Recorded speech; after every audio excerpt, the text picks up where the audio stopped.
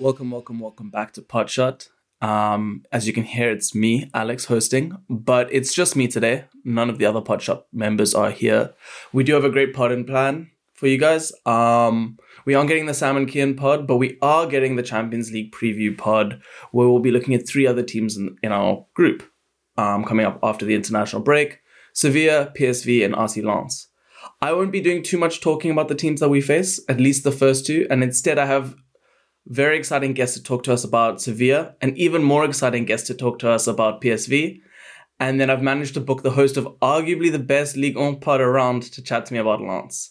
But first, let's look at Sevilla in part one for our group. And it's a great pleasure for me to introduce my friend Jose Perez Romero, who is one of the analysts that I've admired the most since basically coming on Twitter, an inspiration for me when I first came on. He's been putting out great analysis ever since. Hi Jose, how are you?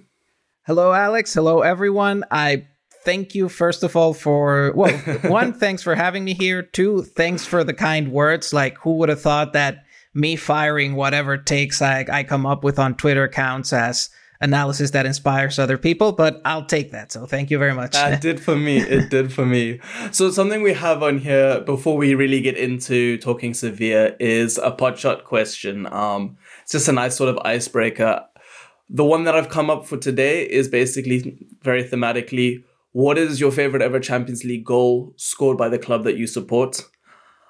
I know that you're a Real Madrid fan, so I've decided to go with mine first because I'm pretty sure whatever goal you're going to end up speaking about will top mine, and I don't want to follow on from that. So let me open up with my favorite ever Champions League goal scored by Arsenal. And I was trying to think of like a cooler, quirkier one, maybe a little bit smarter, but I couldn't really look past the Andre Arshavin goal back in 2011. Obviously to win the game 2-1 for us against prime Barcelona. I'm talking prime Xavi, Iniesta, Messi, who terrorized us a couple years before. David Villa was still top of his game. It was really a top team. I even remember exactly like the moment when we scored that goal, because that day I'd actually come back from rugby, which is what I played at the time, and I'd really hurt my knee, so I had to have it all iced and leg up on sort of the sofa, but at a higher level. And when we scored, obviously I couldn't stand up, but I was just like shaking uncontrollably when we scored. So yeah, it would have been missed for me to not speak about that goal. But that's probably my favorite ever Champions League goal scored by Arsenal, at least that I remember. And you, Jose? Yeah, you remind me of, sadly, what I remember from that Arsenal team is just Wilshere. Like in those days when we thought that he was going to eat up the world, and well, let's not talk about it. For Real Madrid, unfortunately or fortunately for me, there's a lot of moments one can think about. But I mean, I think the one I yelled the most for sure was Rodrigo's goal during the semis against Manchester City in 2022, I can imagine, to win the semis, because there have been other moments like Zidane's goal in the 2002 final. Like, I didn't really watch it. Like I didn't watch that part. I missed that one, so I can't really tell you that I saw that and celebrated it. But like, easily the goals that I celebrated the most were during Real Madrid's 2022 Champions League run. And that one was like the crowning moment when you're like, how does this keep happening? Yeah. You guys defied all I remember all the tactics people on Twitter were absolutely actually mad, except for I guess yourself and because you guys just kept going against the grain and winning everything. I even remember Rodrigo kind of had a bet with his father that he'd score 2 goals or something off the bench for that game, if I remember correctly. I don't remember that correctly, but it could be. And Lord, give me 10% of the confidence of Rodrigo. So. Absolutely. Okay, let's get into the team that we will actually be facing from Spain in the group stages, and that's Sevilla. So before we actually get into the tactics and the meat of what we want to discuss with Sevilla, how they're shaping up, how they're likely to shape up versus us, would you mind just taking me through the club and how they've fared over the last few years?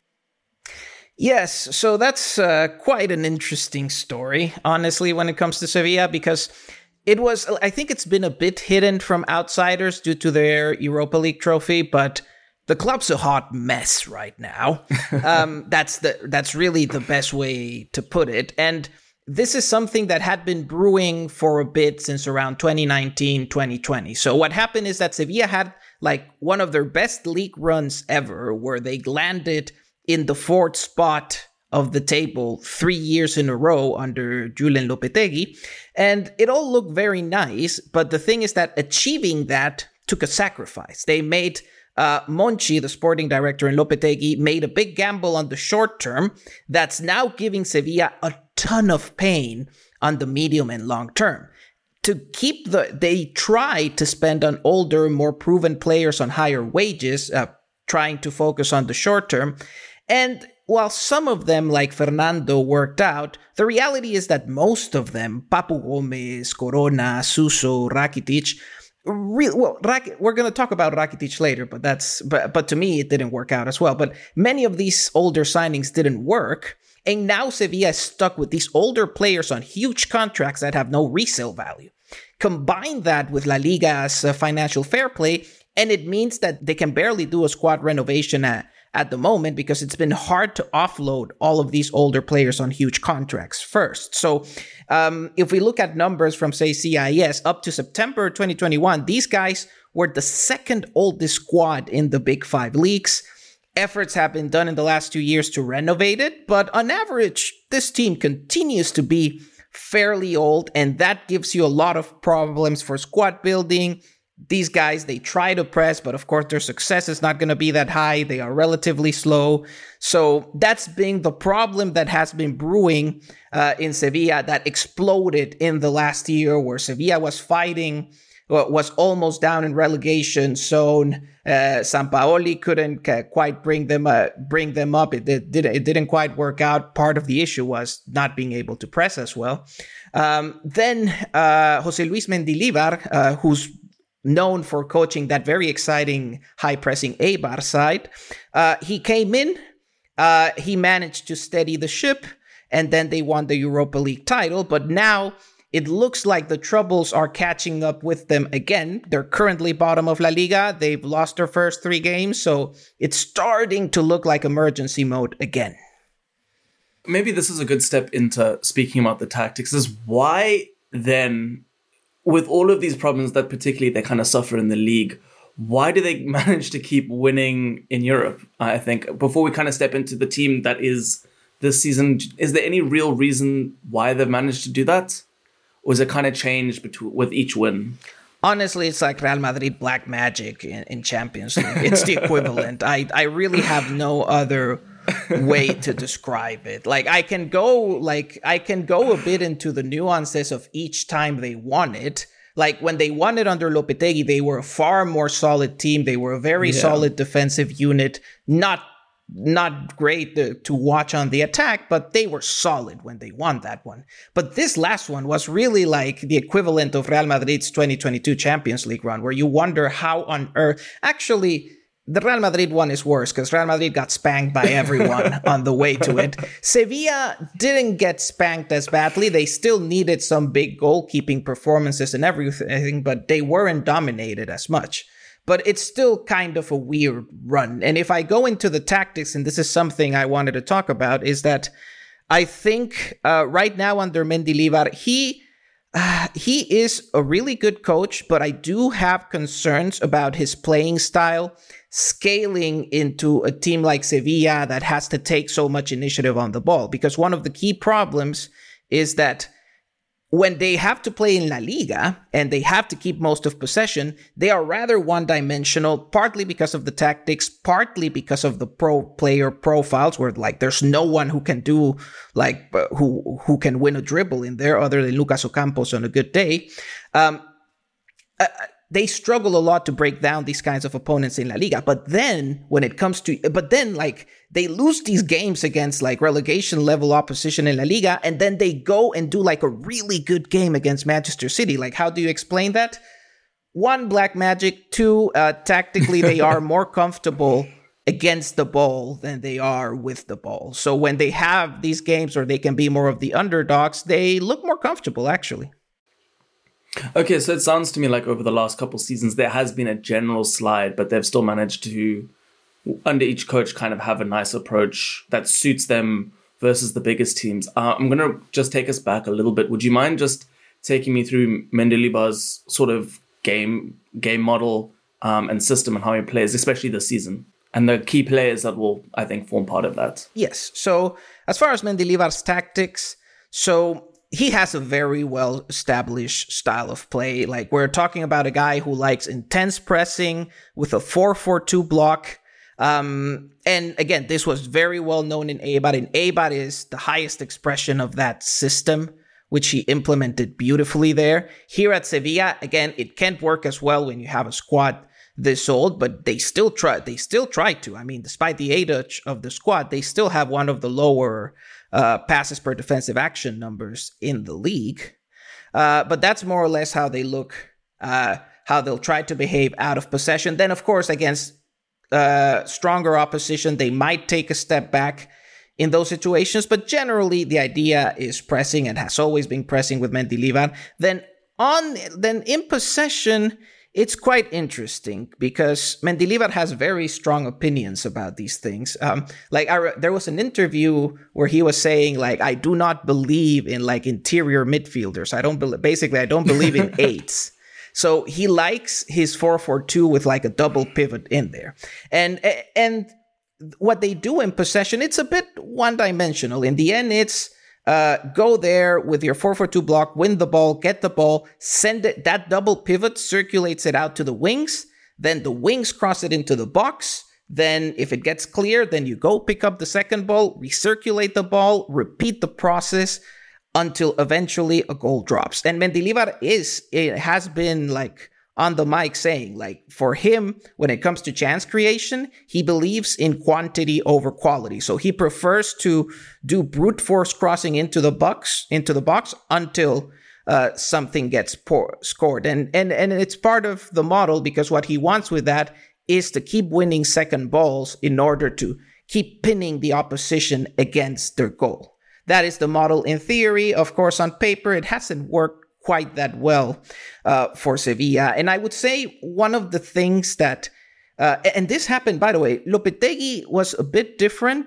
Like, he actually believed in interior midfielders, but they actually did very similar things, both coaches, which is both of them went for the brute force crossing approach, which I personally find a bit weird, because this is a team when, if you look at the attackers or the attacking midfielders, like, you see many of these midfieldy creative types like Suso or Oliver Torres, and I find it weird that both coaches use this kind of playing style given a lot of their talent. It just doesn't seem like it fits. Like, if Sevilla had like fast wingers, another more aggressive 10 who goes into the box to help En-Nesyri, then I can see how the game model optimizes for the talent. But here, it doesn't quite feel like it has.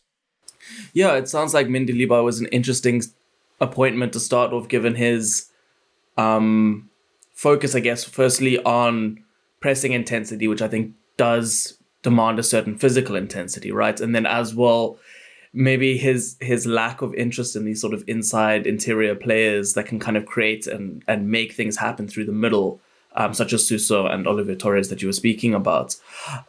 From me, it's sounding that they're not the best team in terms of their matchup, and maybe I'm speaking too soon and they're going to end up beating us 2-1 as they do all the top teams in Europe. But I think we would be quite well matched up versus Sevilla in the group stage when we play them. I think, well, like, going a bit more into the matchup, I'm just going to put it this way. I believe Arsenal is superior to Sevilla in every phase of play. That's my way of saying they would be heavy favorites in here. Again, but the thing is, like, I would say the same about Manchester City, and then that game happened. And sure, it was not City's best game, but it's good. Like, it's a good way to show that these guys, like, can be complete bums in La Liga, and then they go into a European game and they show a complete, again, this is very Real Madrid style, like, and then they go in completely focused. So they can cause trouble, and there are certain players, like, say, if Marcos Acuna and Ocampos have a good day, they can be really troublesome to deal with. So as far as the matchup, I think Sevilla right now has so many defects that it's hard to say this is a favorable matchup for them. But in a way, at least with PSV and with Arsenal, they do end up like in that same situation like against Manchester City, where they can be at least a bit more comfortable in that they do not have to take initiative with the ball. They can mostly be without the ball and trying to do transitions, which again, you would think like a team that has like so many of these older players, they wouldn't want to do transitions against these opponents. But we could see that even against Manchester City, they had some success with it. So I still think that works better for them than trying to have the ball. So it's, let me put it this way. PSV and Arsenal seem like not the most unfavorable matchups. In a way, I would expect them even to have like more trouble with Lens, with like a team that's just going to sit back and let them do things. Yeah. I can imagine the Lens Sevilla game as someone who watches a lot of Lens. From how you've described Sevilla, that could be quite a a tetchy affair. Mm-hmm. I want to go back. Is there anything you think that did particularly well versus City? Because I didn't actually watch that game that you think kind of, helped them to victory. Honestly, that's a tough one because when we were watching that game, I was like, why is City playing? Like, it just seemed like City was generally off in that one. Okay. But they were still, like, the interesting thing is that I would think, okay, like, these guys are not going to do well against, like, the physical behemoths in that Manchester City defensive line. And they still found, like, some nice transition opportunities. It's just that they don't really have the players to, like, speed-wise, they just don't have the players who can exploit that.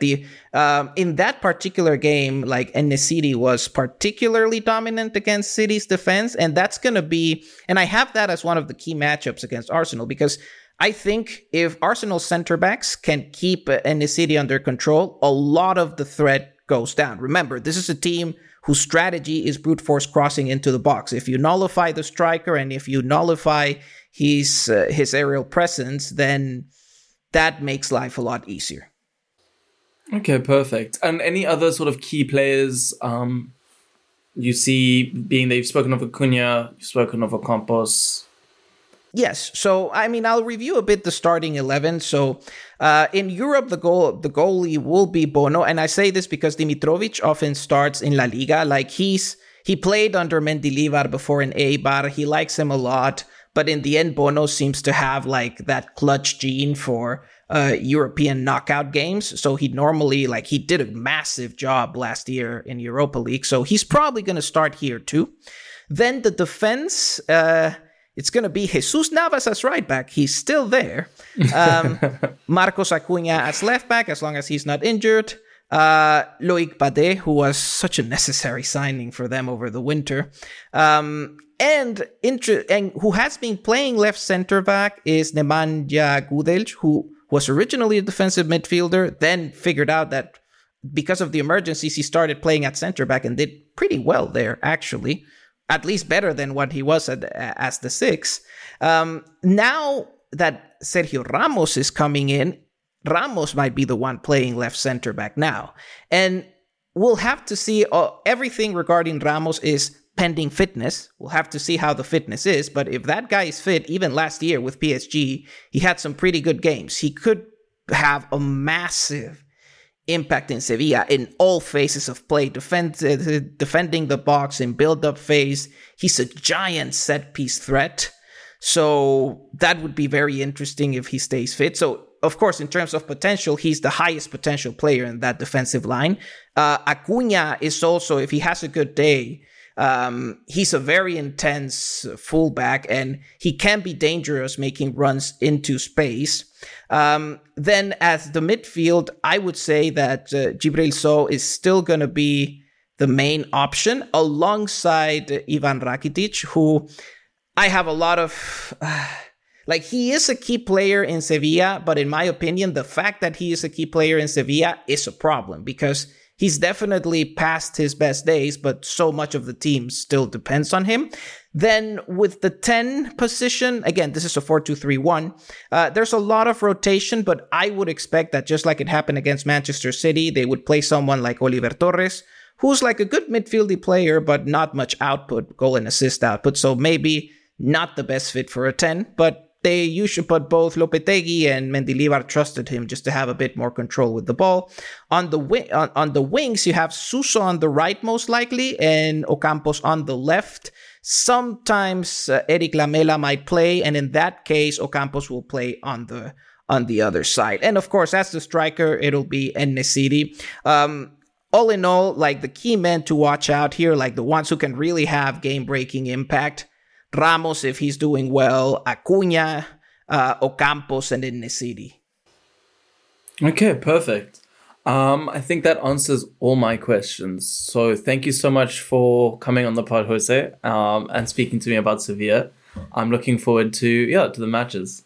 Yes, it will be quite interesting. I'm very curious to see how Sevilla does, to see if they can keep this weird thing Black in Europe magic going their way back in. Yeah. Let's see if the black magic is still there. Like I said at the beginning, like my whole assessment on Sevilla is they should be bad, but black magic. And with that, I think we're gonna leave the Sevilla chapter. Thank you so much, Jose. Thanks for having me, Alex. Yeah. We'll be back right after the break.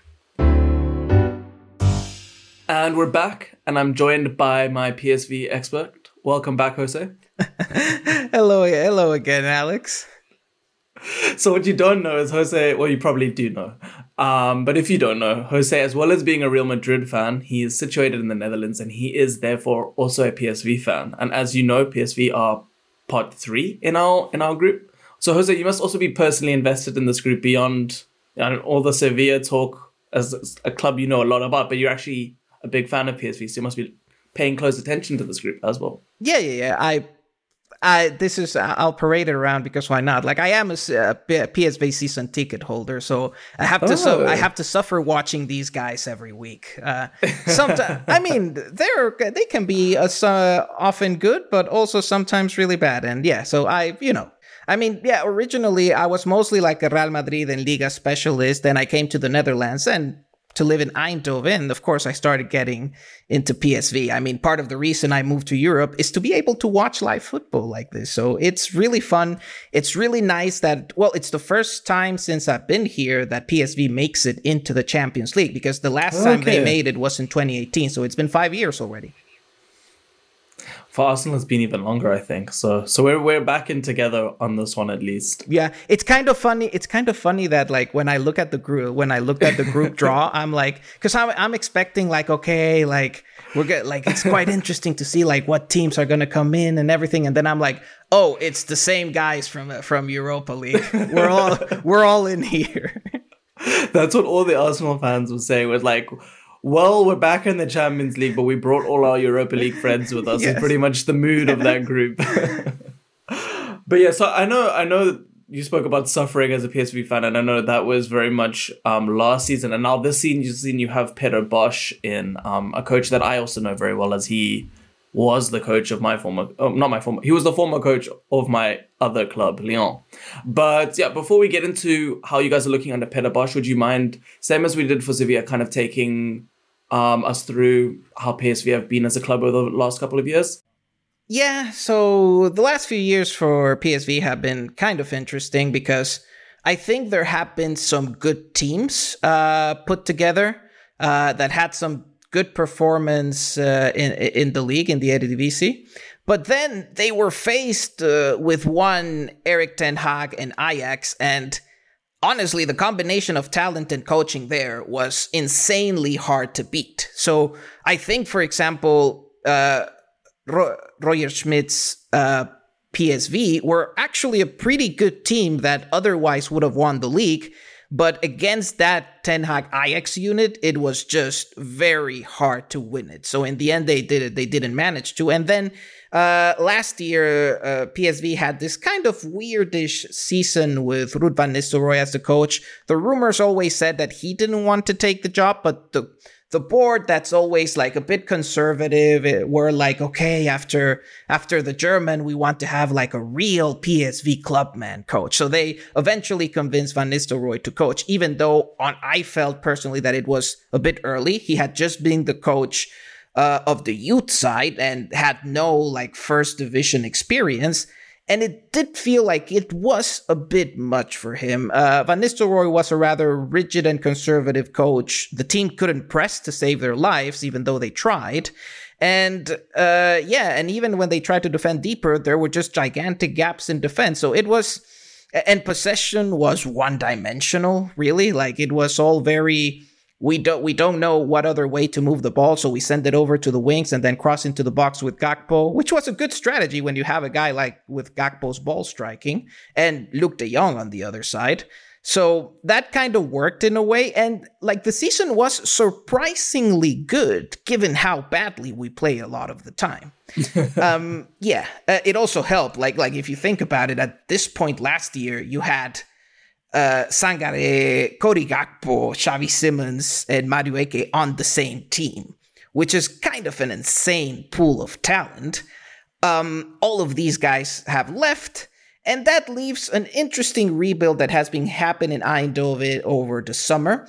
The current crop of attackers is quite good at the Eredivisie level, so Bakayoko, Noah Lang, and now Lozano is coming back. They are all quite good for Eredivisie standards. I'm not entirely sure, especially with Lang and Bakayoko, how they will scale in Europe. So it still feels like it's a bit less talented than last year, the attack. But last year it was just insanely talented. And then Sangaré gets replaced by a Dutch pivot, Jerdy Schouten, as the 6. He's compared to Sangaré was more of a free spirit. He's not really a pivot. He should be given more freedom to go forward, while Schouten is more of an academic pivot who frankly suits.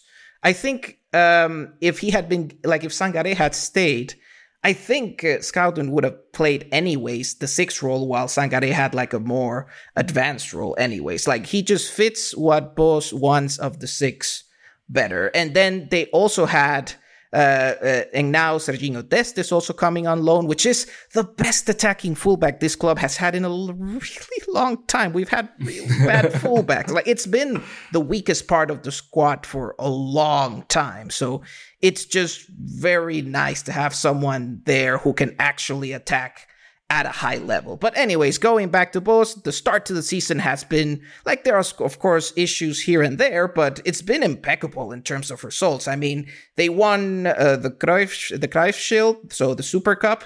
They qualified to Champions League by battering Rangers, won all their league games, but yeah, we'll see how it goes with Europe now. Perfect. Battering Rangers is what we like to see. Can you basically lay out what the Bosch team looks like tactically, how they build, and who are maybe the key parts? I think you've kind of touched on it, but just kind of make a picture of the team for me, please. Yeah, so the team currently is playing pretty much a 4-2-3-1, and I would say now with Bosbol, the biggest improvements compared to last season are possession phases. Like with Van Nistelrooy, it was a bit stale, one-dimensional. Here, it's dynamic, fluid, and it's also vertical. Like these guys, it's not just having the ball for the sake of having the ball or for control. You've seen it. Like both teams still want to go forward, still want to be vertical. It's a high tempo. It's a game that he wants it to be played at a high speed. So, and now, while last year the team, it felt like it was just send the ball to the wings, cross into the box. Now it's really, there are many more ways to get into the box now. So that's very nice. And this happens partly because you have a guy like Noah Lang at left wing who is not like the kind of winger who cuts outside and then crosses. He always wants to cut inside and try to create something more interesting and higher value. Having PSV has had kind of more traditional wingers lately, they just cut outside and go for the cross. This guy is a bit different, and it's kind of refreshing to see him now. Now, the one thing that it's still quite bad from and kind of expected from Bosbol, is that the defensive transition continues to be messy, probably even worse than last year because of tactical factors. One thing is that, like last year, when the team lost the ball on the wings, okay, then you get attacked on the wings, but it's a bit less dangerous. This time, I think there are more turnovers in central area, so that leads to more dangerous counters. That's one. And two, compared to Van Nistelrooy, Bos commits more men to the opposition box, so there are even more spaces behind that the opposition can exploit. So those are some of the main tactical issues that I see on the side right now. As far as fundamental football players, there are a lot of interesting ones. You have the wingers are quite interesting. I already talked about Noah Lang. Then there's Bakayoko, Johan Bakayoko, who, he's Belgian, a very good, he's a winger that will event in a couple years, at most. He will move out probably to the Premier League. A guy, he's more of an on-ball winger, so he's not, he actually doesn't have much of a game into attacking spaces and going off-ball. But he's a pretty good dribbler, and he has excellent ball striking, and those are the ways he creates for others. I have some concerns about how his lack of more off-ball movement will affect him when he goes to a higher to another league, but still one of the more exciting prospects here at PSV. Then Luc de Jong is always a threat in his own way. In Europe, it doesn't always work, but he does have a knack for scoring key goals in Europe, at least with PSV. So he's always a threat in the air. And then at this point, Dest is becoming an increasingly important baller for the game plan, because there are many situations where, for example, it depends on what side he plays on, but I really like when he plays on the left, because then you have one dribbler, Bakayoko, on the right, another dribbler, Dest, on the left, and then those two offer the width, and and he has good interplay with Noah Lang on the left, so that I find very promising. And then, for defensive transition has been an issue, and that's why they came up with this very last-ditch signing of Armel Bella-Kotchap on loan, which I love, because that's about as good of a signing as we can get to see. Well, it's hard for one man to fix all your defensive transition issues, but this should make it a bit better. So those are some of the key players I can think of right now. Yeah, if you're going to go for someone, Armel Bella-Kotchap sounds like he's the type of player that can kind of, I think, save Bosch in those situations. A lot of what you've said sounds exactly like what I went through at Lyon. First of all, he came in to replace Rudi Garcia, who I think is a good structural coach, but also doesn't really offer anything that exciting going forward. Bosch came in, lots of nice interplay in the interiors, and this is why I'm always going to be a fan of him. I know there are some very real critiques of him, especially what I think is probably in terms of setting up a rest defense. He's never been that good at that. Nope. And he demands way too much of his fullbacks as well, at least at Lyon. That was the case. Demanded too much of fullbacks who were never physically capable of really handling the role that he'd given them. And then also the centre backs. I think it's a bit of a mess in transition, and which is why I think someone like Martinelli could really have a lot of pleasure against PSV. Yep. But yeah, I think this is a side that will be very interesting to play. It's going to be very different, I think you would agree, to the PSV that we came up against last year, not just in terms of personnel, but approach as well. Absolutely. And this is a point that I had actually put in the notes. The way PSV played last year and the way they won that game, it's going to be a completely different thing this time around, because with Van Nistelrooy, they were quite happy with just sitting back and trying to hit on the counter, partly because, he couldn't coach a press, but also when you have Cody Gakpo and Xavi Simons as your wingers, those are two guys you'd really appreciate to have in transition. So it worked. Now there's a bit less of a threat because Noah Lang is not Gakpo on the run. So, and Luc de Jong is not getting any younger.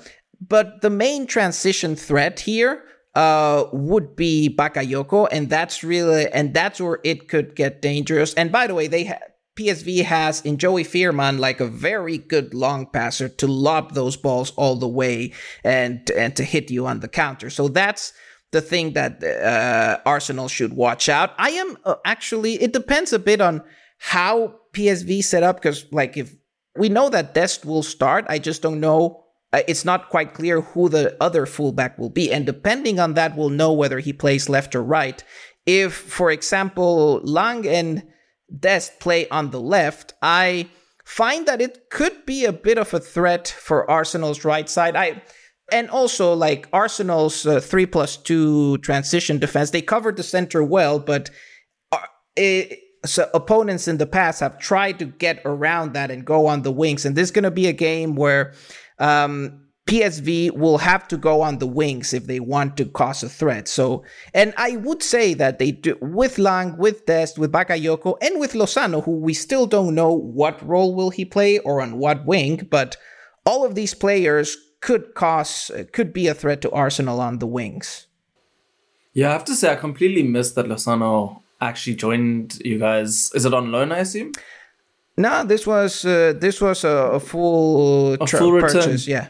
So okay, nice. If he's doing well, he's gonna be a big factor in these Champions League nights. And the difference is that like Noah Lang and Bakayoko are more like on ball, like ball to feet creators. He's the guy who attacks space. So I would say that he complements either very well. And yeah, he's gonna be a different threat from PSV. And it's the kind of threat that PSV do need to exploit defenses at the Champions League level, because I do sometimes worry, like sometimes what happened, for example, even against Rangers, what was happening is that Bakayoko and Lang were very frustrated at times because they always, they get the ball to feet, then they try to go for the 1v1. It doesn't work as well as it does in the Dutch league. And then they get frustrated and it doesn't work as well. Lozano is a guy who, of course, just operates in a different way, attacks space in a different way. And I would say it's in a way that, in my opinion, will hurt Champions League level teams more than what Lang and Bakayoko do. Yeah, I think to me, he sounds like the danger man, particularly if he plays, obviously with our defensive, what transition shape kind of dropping down in the middle. I think through the wide areas, maybe Bakayoko and Lozano could be where, you guys hit us. That's another team that's another case though, where I look at PSV and Arsenal and I'm like, yeah, Arsenal are better in every phase of play. So again, I see them as heavy favorites. I mean, I think with both, like the conclusion with both PSV and Sevilla is a bit like, so I imagine that sometimes Arsenal fans look at their team, it's like, oh, this guy's having inconsistencies, whatever. But like, look, the inconsistencies in, say, Martinelli, Odegaard, Saka, etc., are nothing compared to the inconsistencies of Sevilla players and PSV players. Like, a bad day for Saka or Martinelli is a lot better than a bad day for Lucas Ocampos. And that's the key. Like, if PSV and Sevilla attackers have a good day, yeah, they can make life hard for Arsenal, but if they don't, then it's really like just Arsenal have not just better players, they just have much better collective mechanisms than both teams right now. So to me, they are really heavy. Well, in general, Arsenal is the heavy favorite in this group. I have to say, Jose, given our years of struggle, it's nice hearing a Real Madrid fan. Obviously, you are tempered by your PSV fandom, but it's nice to hear a Real Madrid fan kind of gas up the fact that we are a very good team. I'm going to ask you before you leave, obviously, you're also going to be watching this group closely, as I mentioned earlier. How do you kind of see it ending up? And do you think PSV are going to... It sounds from what you've said that Arsenal should top the group, but do you think PSV or Sevilla or Lens, I guess, a team maybe you know a little bit less about, who do you kind of see grabbing that other spot? I will... Let's see what Ninad has to say later, but... I trust Lens to do as well as every other French team has done in Europe lately. So yeah, the way I see it is, I mean, it's Champions League. Every group is tough in its own way. I genuinely think that PSV aside from Arsenal, got relatively lucky in the draw. Like, I mean, Sevilla was to me like one of the two weaker teams in pot one. Lens, I would put him at least like in the bottom half of pot 4, especially like with the talent they've lost over the summer, how things are shaping up. It's looking a bit harder for them. So it won't be easy. It's just that as a PSV fan, I see it as it could have been a lot worse. And close to best case scenario. Exactly. So we still have like a pretty solid fighting chance of making it past the group stages, and that's really all I wanted. Honestly, like going into the draw, like my only thing is like I just don't want to be fourth, and that's it. And I think I think with this we have a solid shot at not being fourth. So I do think we have a solid shot at making it second or third, and yeah, so it'll be interesting to see how it shapes out. This is an interesting this PSV is an interesting team. It's an exciting team, but it's also a team that right now has a bunch of weaknesses. And I mean, what concerns me is that all of the opponents there can hurt, like especially with how weak the defensive transition is. Even Sevilla has a shot at hurting us significantly. And they are probably like the slowest transition team in this group. So, yeah. Perfect. From a Ligue 1 fan point of view, I would love Lens to make it out because we really need it for our coefficient. But as a Boss fan, and I think a fan of Dutch football in general, I do hope you guys make it out. So yeah, thank you so much. For real this time, you're not going to be coming back on for the Lens section, don't worry. But for real this time, it's been a pleasure, Jose, having you. Where can people find you, and what are you doing in football at the moment?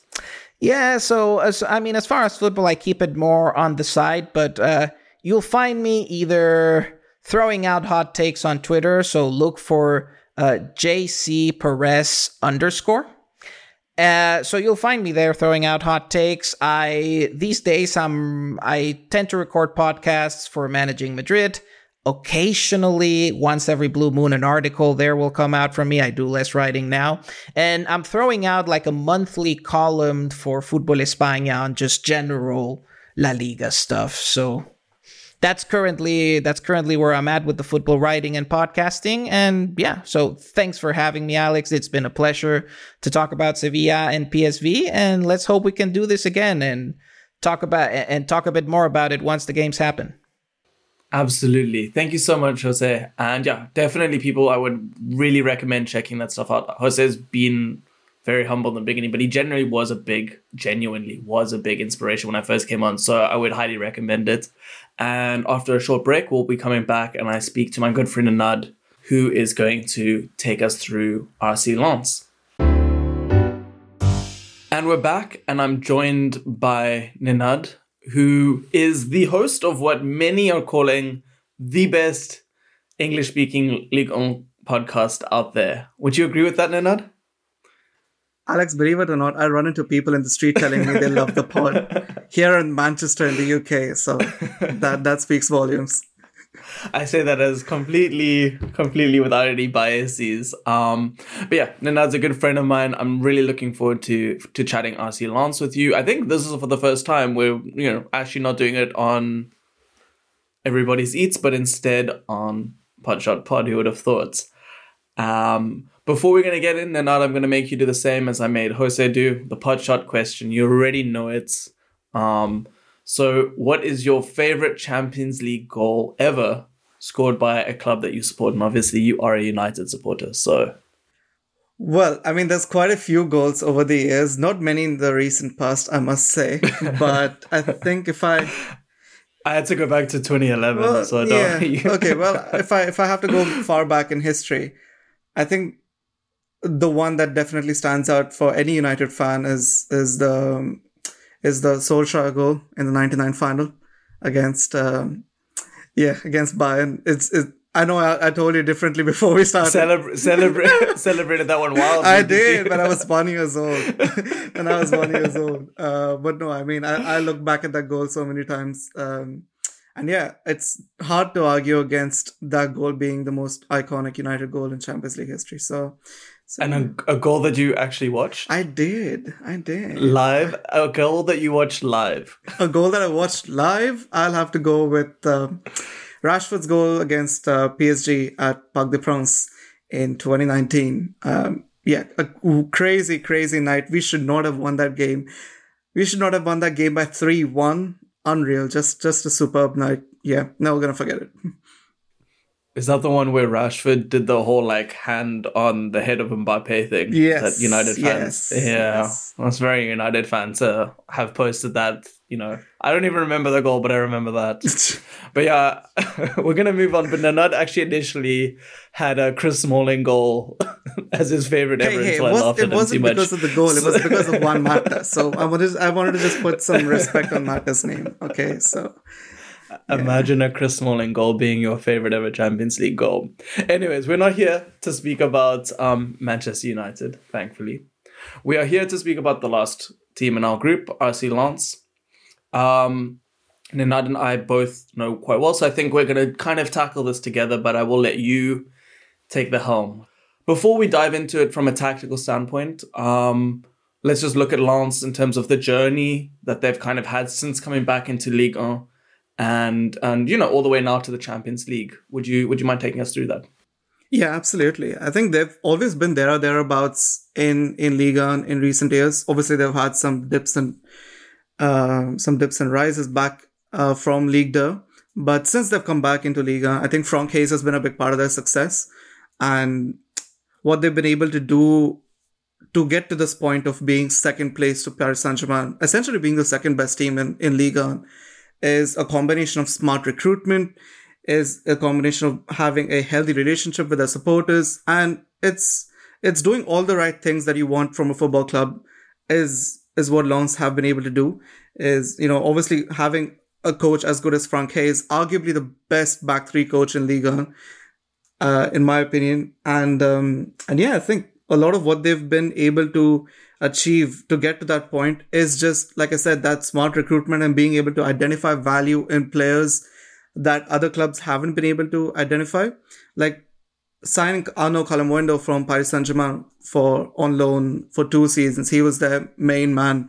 And then signing Seko Fofana from Udinese for an 8.5 million fee, which was, until Lois Openda signing, their most expensive transfer fee. So they're not spending too much. They've spent in medium to low amounts for a great deal of success from these players, and they've managed to extract a lot of value, and that's down to Franck Hayes' coaching and also the obvious fit that these players bring to Lens' tactical setup. So yeah, I think a lot of what they were able to do over the past couple of seasons culminated in that second place finish last season, where we saw them play some amazing football with some really, really top quality players, some of whom have gone this season, unfortunately, and left for pastures new. But the hope is that they can maybe rediscover some of that old flavor and finish strongly again this season.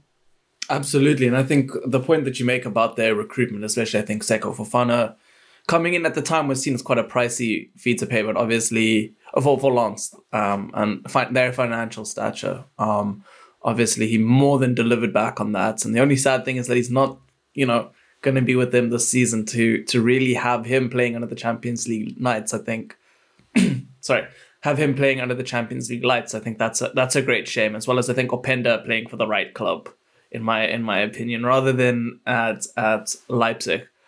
But yeah, I think what the points you make there are really important, the way that they've come up. And I think the one point that you really made was Franck Hayes and just the impact that he's had. And you kind of almost humbly, I think, called him the best back three coach in Ligue 1, but really he's one of the best back three coaches in the world. And I can see you kind of stopping yourself from throwing that in there. Yeah. But I don't think we need to. He is one of, I think, the best back three coaches in the world, or at least coaches that set out very much with that back three approach. Would you mind taking us through how Lens shape up and how they look tactically, both, I guess, last season, but also after some significant departures, how they're looking so far this season?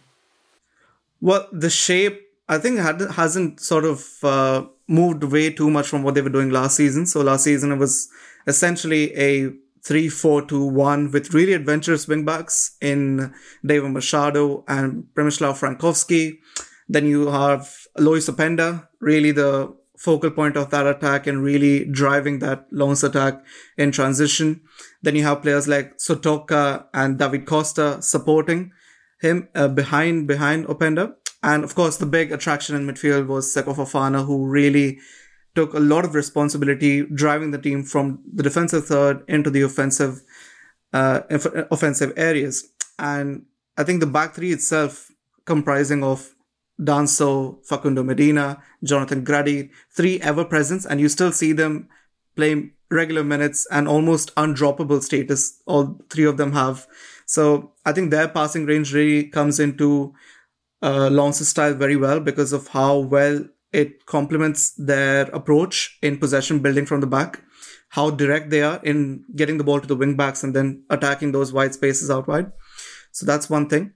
And this season, unfortunately, with the departures of Openda and Seko Fofana, those are two huge players from a qualitative standpoint that they've lost. So they've been able to replace them in terms of their profile in bringing in Andy Diouf, who they signed from Basel. Also from Rennes. I believe he was owned by Rennes, but then spent last season on loan at Basel. So that's one thing. They've also signed Montpellier's Sepe Elioahi, who was, of course, a big talking point during the summer transfer window. Chelsea were looking at him, Eintracht Frankfurt looking at him. So they brought him in. Now, of course, he has experience playing for Montpellier, who are quite like Alex and I, we talk about Montpellier being the Burnley of Liga. So Wahi is, I think, quite familiar with playing in a transitional setup, but this is a little bit different than Montpellier, isn't it?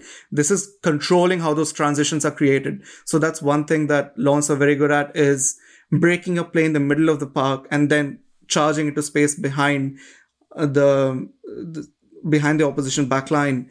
And then, so I think that's sort of what they're really good at, is settling into a really, really compact and solid block in the middle of the park, and then deep circulating the ball, and then looking for space in behind and just constantly trying to sustain pressure when the ball is in the the opponent's defensive third, and then, generating chances for themselves that way. But if those opportunities don't come by, they do retreat into their block very quickly. And which is what makes them a very effective team defensively. I think that sort of covers them tactically. Alex, have I missed out on anything?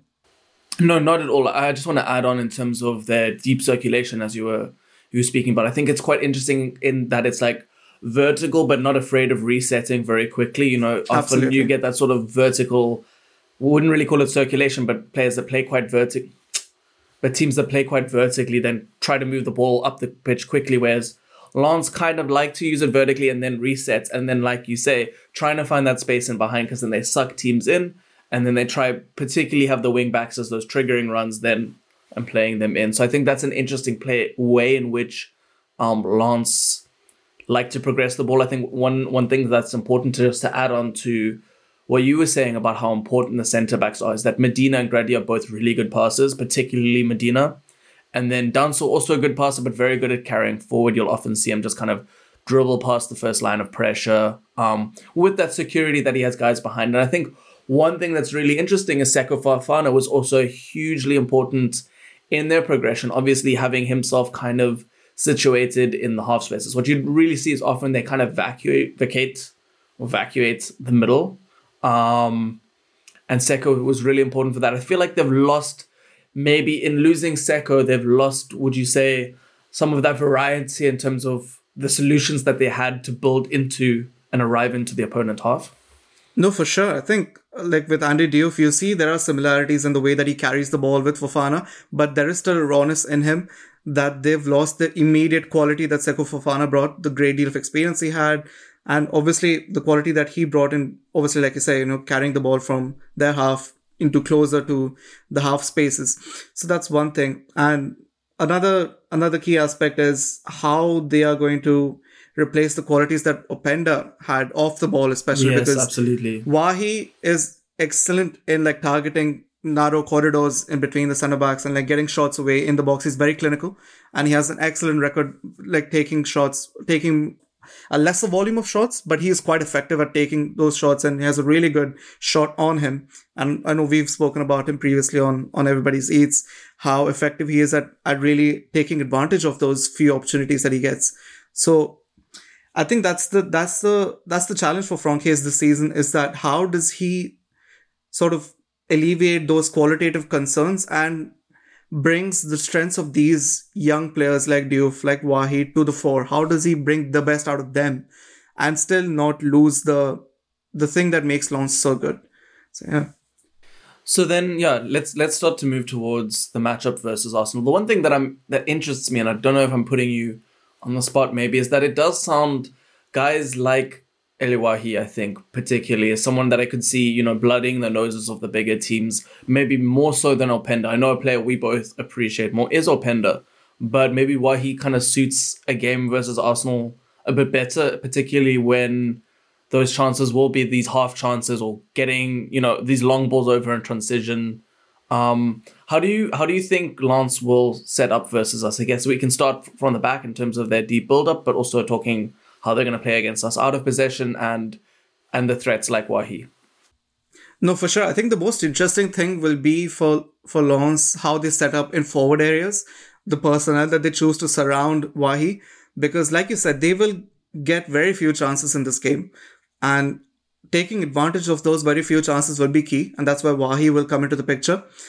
But it's not just that, isn't it? It's also being able to position yourself to be able to take advantage of those few chances. So that's where I think someone like Sotoka will be key to win those long balls from Brice Samba. I don't want to see him play wing back like I think we saw him play wing back against Monaco. Monaco, yes. And he looked terrible out there. He looked completely away from the pitch, and that's not where you want him. You want him central of the play, and you want him to use his big physique to use his effectiveness in terms of his back to goal play, and then help Ayawahi get the ball down from against the Arsenal centre backs. Obviously, and you guys have bulked up physically this summer, bringing in a lot of, tall players and improving the side's physical quality overall. So I think that'll be one challenge. And in terms of the setup overall, I think it'll be quite standard in that you might, depending on available personnel, I would personally definitely go with David Machado and Frankowski on either side. I think they are the top choice when it comes to wing backs for Lens. And yeah, I think in terms of what Arsenal can look out for from this game from Lens is the threat from those wing backs, because if you can shut out those wing backs, then I think you have managed to silence some of, I'd say not some, most of Lens's threat in open play at least. So yeah. Yeah, I agree. I mean, I forgot to even think about the wing backs, but I think they're going to probably be, particularly Machado. I mean, he is an off-ball mover. He's very threatening, but he can also deliver deep crosses from the byline. He's got a lot of variety in his game in terms of what he can do. And I think particularly I was speaking about this with Jose as well in terms of if, for example, since there will be rotation if Partey is the guy inverting. I think Partey is injured for a while at the moment. But getting in that space and behind could be really where they do hurt us as Arsenal. So half in my Ligue 1 cap there for a moment, thinking of Lens as us. Anyways. The other thing I was thinking is, what's interesting is often last year in the big games, we would see Sotoka starting, right? And I'm not sure that would be a smart move versus Arsenal, but do you think it's something we could see Francaise do and then maybe have...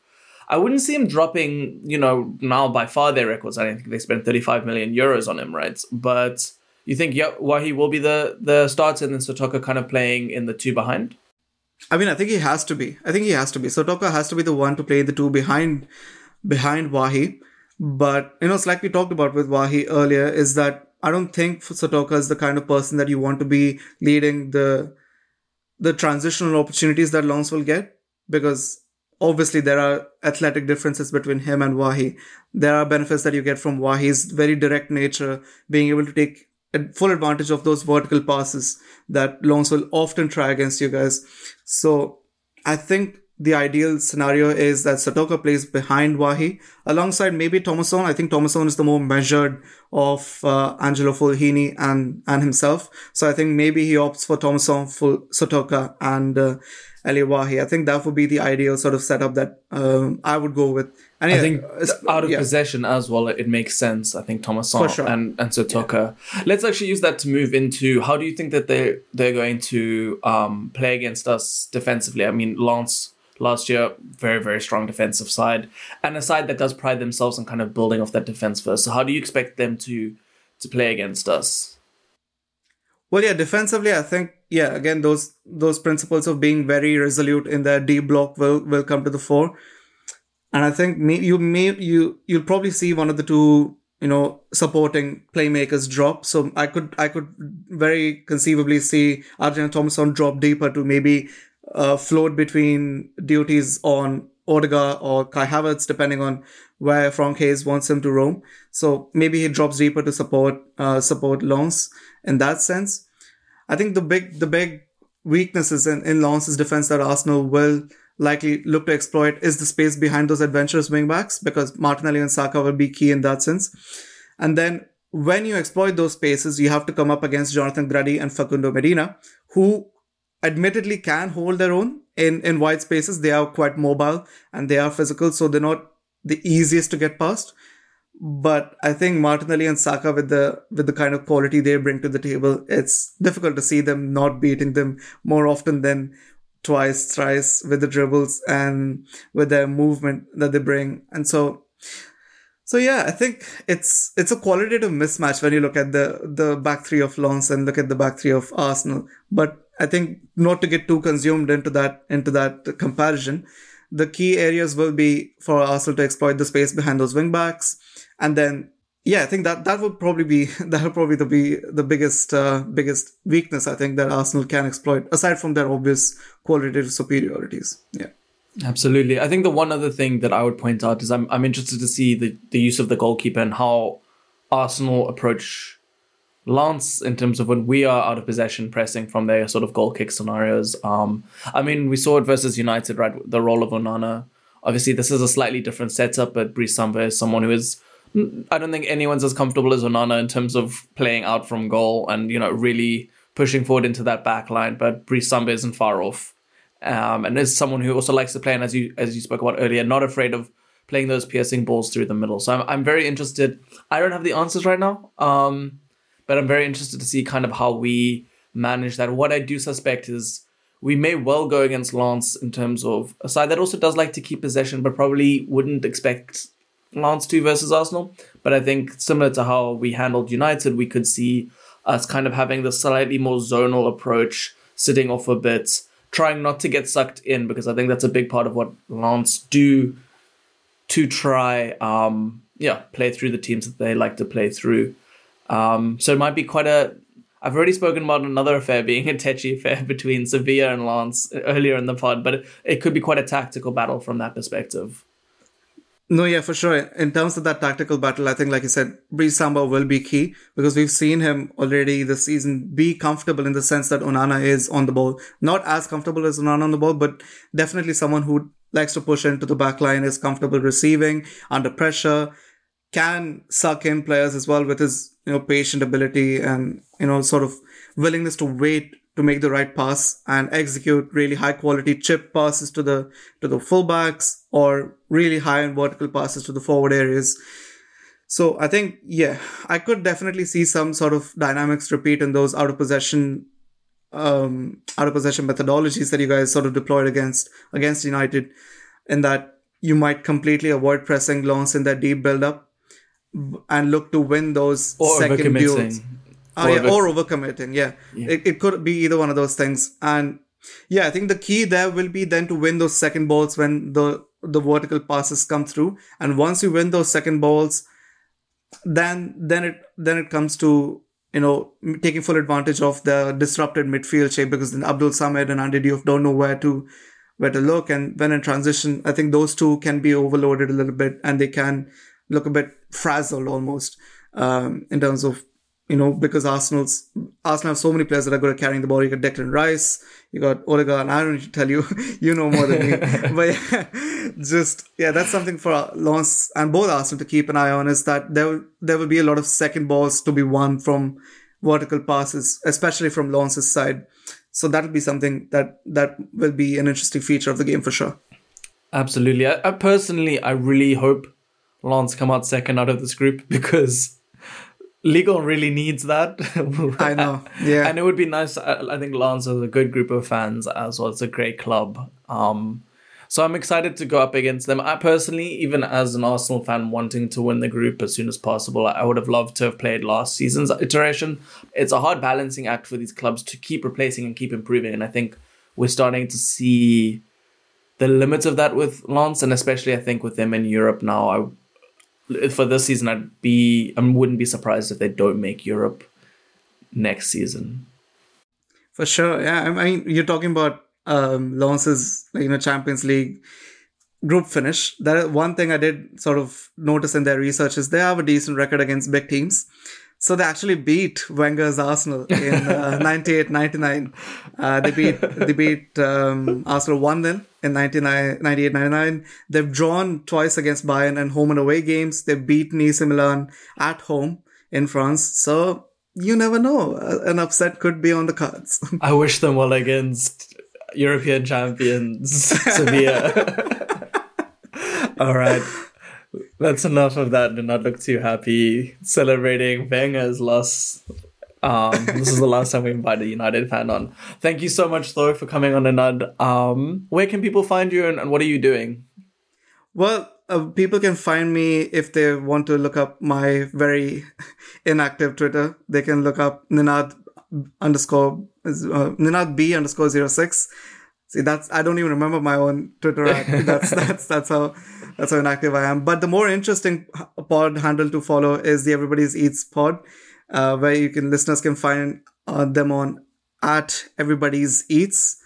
Alex and I and Jerry are constantly trying to create interesting Ligue 1 content on there. So highly recommend and would love for the listeners to join us on there and share the Ligue 1 love because we need it.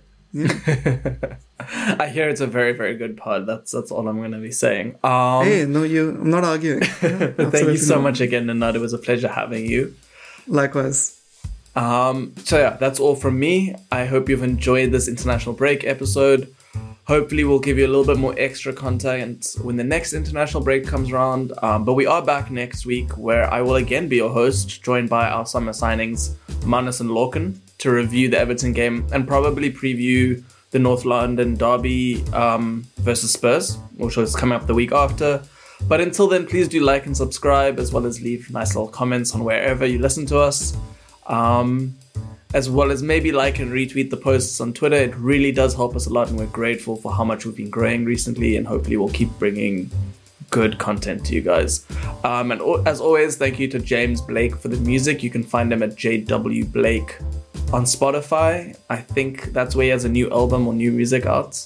But yeah, until then, see you next week.